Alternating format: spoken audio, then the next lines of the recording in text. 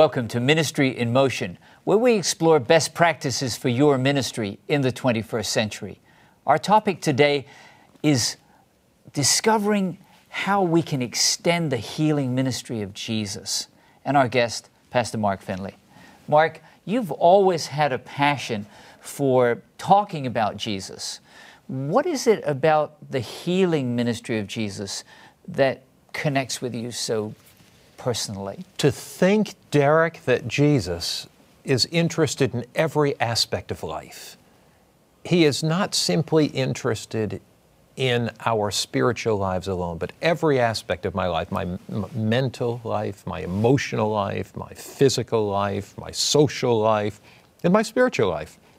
So that is so attractive about Jesus. You know, I was studying the Gospel of John on one occasion, and as I was going through John, I came to John chapter 1 and verse 38, and something hit me that I hadn't seen before. There were two disciples that were following Jesus.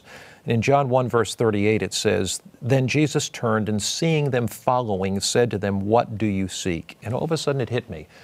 These are the first words that Jesus speaks in John's Gospel. First words. What do you seek? And it seems to me that Jesus was always asking people that. He began with their agenda, not his. He began with where they were, not where he was. He knew that if he didn't reach them where they were, he could never lead them to where he was. So he said, what are you seeking? What's in your heart? Are you seeking healing? Are you seeking relief from sin, peace? Are you seeking reconciliation with your family and children? John chapter 2 to John chapter 6 illustrate the what seek ye principle. So Jesus is always interested in meeting other people's needs. So when you come to John chapter 2, the need is social. There's an embarrassment by the host of the wedding. And the marriage feast, Jesus turns the water into wine. He relieves social embarrassment. John chapter 3, the need is spiritual. Nicodemus comes to Jesus by night. John chapter 4, the need is emotional. The woman has this emotional need for love and affection, the woman at the well. At Sychar. Yeah. John chapter 5, the need is physical, the man by the pool of Bethesda. Jesus meets a social need in John 2, a spiritual need in John 3, a emotional need in John 4, a physical need in John 5, and they want to make him king in John 6. It's very fascinating to me, the structure of John's Gospel. The case histories in John's Gospel show a Christ that is interested in the totality of human behavior, the totality of human life. And to me, that's what the church is. The church is the body of Christ, meeting needs lovingly everywhere in Jesus' name. Now, some people might say, well, I've read the Gospels. Jesus had an amazing healing ministry. In fact, it seems like he performed more miracles of healing than he preached sermons. But what does it mean to extend the healing ministry of Jesus? How could we be involved with that today? Sure. Is that something we should be doing? Let me make a comment on your earlier observation. Let's look at the pool of Bethesda. There were literally hundreds of people there. The Bible says multitudes were there. Jesus healed one man there. One man. If you count the separate healing miracles of Christ, and you leave out the times that he healed whole villages, which were a couple times, they weren't large numbers, there are approximately 33 healing miracles of Christ, separate miracles mentioned in the Gospels. The fascinating thing to me is that miracles of Jesus serve three purposes. One, to demonstrate his love and compassion for people. Two, to demonstrate his divinity. And three, to bring glory to God. So what the miracles say to me is that we serve a God who is loving, a God who is compassionate. But a miracle is a miracle because it's a miracle. In other words, a miracle is a supernatural happening that does not happen on every occasion. So there are times you pray and there is no apparent miracle. And there are times you pray and there is apparent miracle. I prayed for people and anointed them and they've died with cancer. But there was a healing in the heart, husbands and wives coming together, repentance in the family. And frankly, Derek, there have been other times that I've anointed people and they've been miraculously healed. So we leave the physical healing to God's hands, knowing that God is going to be glorified in that life. And so to me, that is very, very incredibly important. Now, if I take the purpose of miracles, one, the prime purpose, the first purpose, to reveal the compassion of God, that means when I pray for people and they're healed, we reveal God, that reveals God's compassion.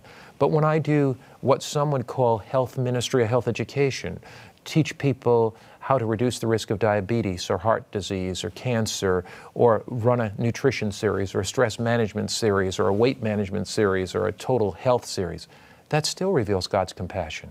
I'm glad that you mentioned that, because I'm listening and I'm going, is extending the healing ministry of Jesus just having the anointing service that James 5 talks about? Certainly the apostles did that in Mark 6:13. Yes. But you're saying it's much more than as important as that supernatural intervention is. It's extending the healing ministry of Jesus in terms of improving the quality of people's lives? It is. And the reason, if you understand the purpose of miracles, the miracles demonstrate a Christ who has compassion. Every time I exhibit compassion, every time I exhibit care, every time I exhibit the love of Jesus, it extends the healing ministry of Jesus, because Jesus' ultimate goal is to make people well. If they can be made well through a supernatural, miraculous miracle, from time to time God will work those miracles. But if they can be made well through understanding the laws of life that are written in every nerve and tissue, how to have a better diet, if they reduce the cholesterol levels in their diet, and get exercise, etc. Sure. So we're extending the healing ministry of Christ, and I would contend that even a physician working in a hospital with the latest scientific modalities extends the healing ministry of Christ, because it's ultimately Jesus that heals. So it's not medication that heals, it's medication provides at times a vehicle for healing. We hope it does. Well, after the break, we want to talk about how you can extend the healing ministry of Jesus. What's that going to look like in your context? What does He want you to do to show care and compassion to those around you? We'll be right back with more Ministry in Motion right after the break.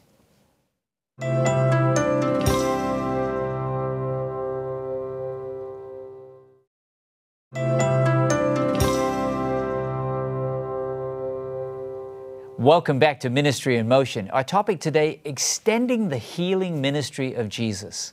Our guest, Pastor Mark Finley. Delighted to be with you, Derek. Thank you so much, Mark. And you've shown us that Jesus really did have not just a teaching ministry, but a healing ministry. Let's talk about the felt needs of our community today, whether in the church or people who are totally unchurched. What needs do they have that the church could meet in a unique way as they extend the healing ministry of Jesus? Let me give you an example. A number of years ago, I was in the city of Chicago working with Andrews University, teaching seminary students. We had a lot of community outreach in our community. And I was teaching a Bible class in the book of Daniel week after week, and a woman was coming. I noticed she was coming by herself, and so I got acquainted and learned that her husband was unchurched, had little or no interest in religion at all. They had been church members, but they had a son that had died, and the man was angry with God, bitter. He was a salesman in the city of Chicago. I told her that we would be having a stress management workshop, and that we would talk about the effect of stress on the body, the relationship of stress to disease, the immune system, how to manage stress in your life, and so forth. She told her husband about that, and he said, "A church is going to do this?" She said, "Yeah." He said, "Well, let me see the advertising." He looked at it and he said, "Well, stress and heart disease, stress in the immune system, how to manage stress, stress and interpersonal relationships." He said, "I got a lot of stress. I don't care if the church is going to do it or not. I'm going to come." So he came. Night after night after night. And the Church of Christ is uniquely equipped to do things that other agencies may not be as free to do. We do more than health education. We do a total, complete health ministry. And so I talked about the physical dimensions of stress, and talked about the emotional dimensions of stress, and the mental dimensions of stress. And Derek began to talk about how God wants to handle our stress, and casting all your care upon Him because He cares for you. And I A spiritual perspective. Spiritual perspective on stress.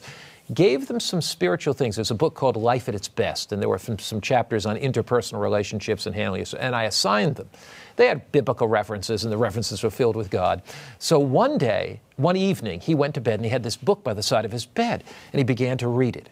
His wife's lying in bed. She looks over at him and calls him by name and says, "Honey, that book is filled with biblical references. It's filled with God and faith.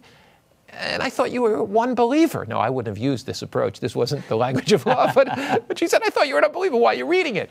He said to her, and it's classic, he looked at her and he said, "Look, dear, I don't care if it says about God or faith. If this is going to help me to reduce my stress, I don't mind if I read it half the night." And to me... Connected with a felt need in his heart. Yeah. He could see that he was a human being that was physical, mental, spiritual, and emotional. And that's what the church is equipped to do. Yes. It's equipped to freely discuss all aspects of human behavior. A physician may pray with a person in their office shortly, but it's hard for them to open the Word of God for any length of time. A hospital, you may have a nurse that comes in her bedside. She may at a Christian hospital pray for somebody, and I thank God for that, these great godly Christian hospitals where there's a recognition of the power of God. But there's something the church can do. Hospitals, by their very nature, get people in and get people out. But churches, we can provide this totality of ministry cooperating with hospitals that are godly Christian hospitals. We can do health education. We can do nutrition series and stress management series and weight management series, all with a total comprehensive physical, mental, spiritual health perspective. You know, I imagine someone listening and saying, wait a minute, that stress management was just a hook to get that person to church, or was it because God wants people to experience a better quality of life? Help me with that. Is it just a hook, or is it really that we have been asked to continue the healing ministry of Jesus? When you look at Jesus' ministry himself, and there are so many examples, I will look at just one or two of them. Matthew, the 9th chapter, a paralytic is brought to Christ, and Jesus first says to him,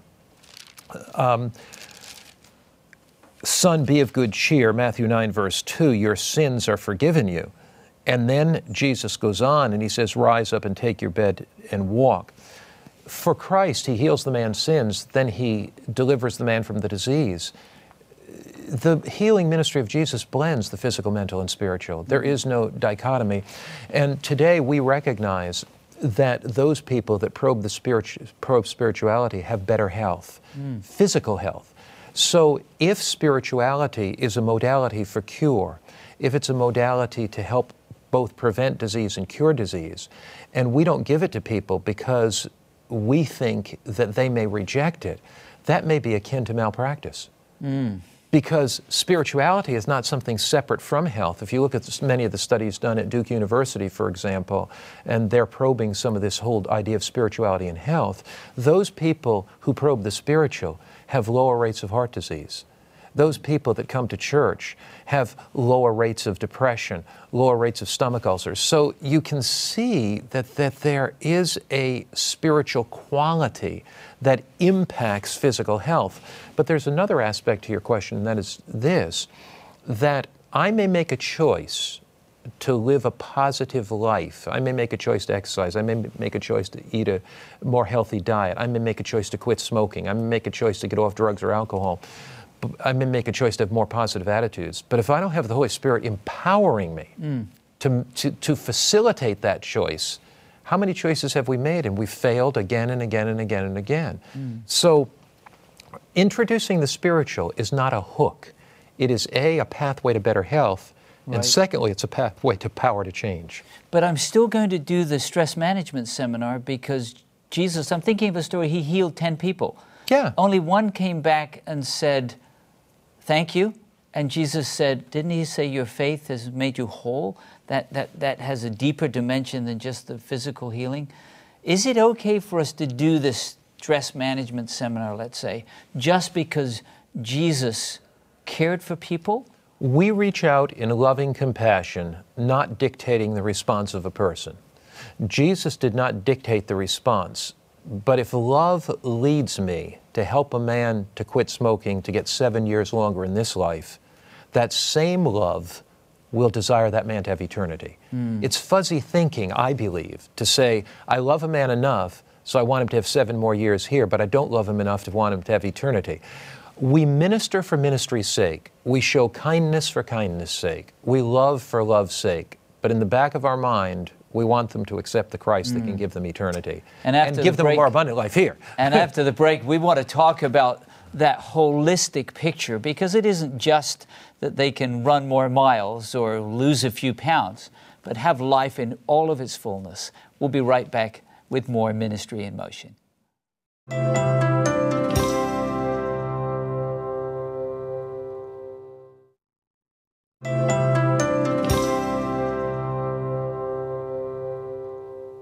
Welcome back to Ministry in Motion. Our topic today, extending the healing ministry of Jesus. Our guest, Pastor Mark Finley. Mark, when you see the needs that people have, you've always said there's kind of a sequence. You kind of meet them like Jesus did, where they are. Let's talk about that some more. Meeting people with the needs that they recognize they have.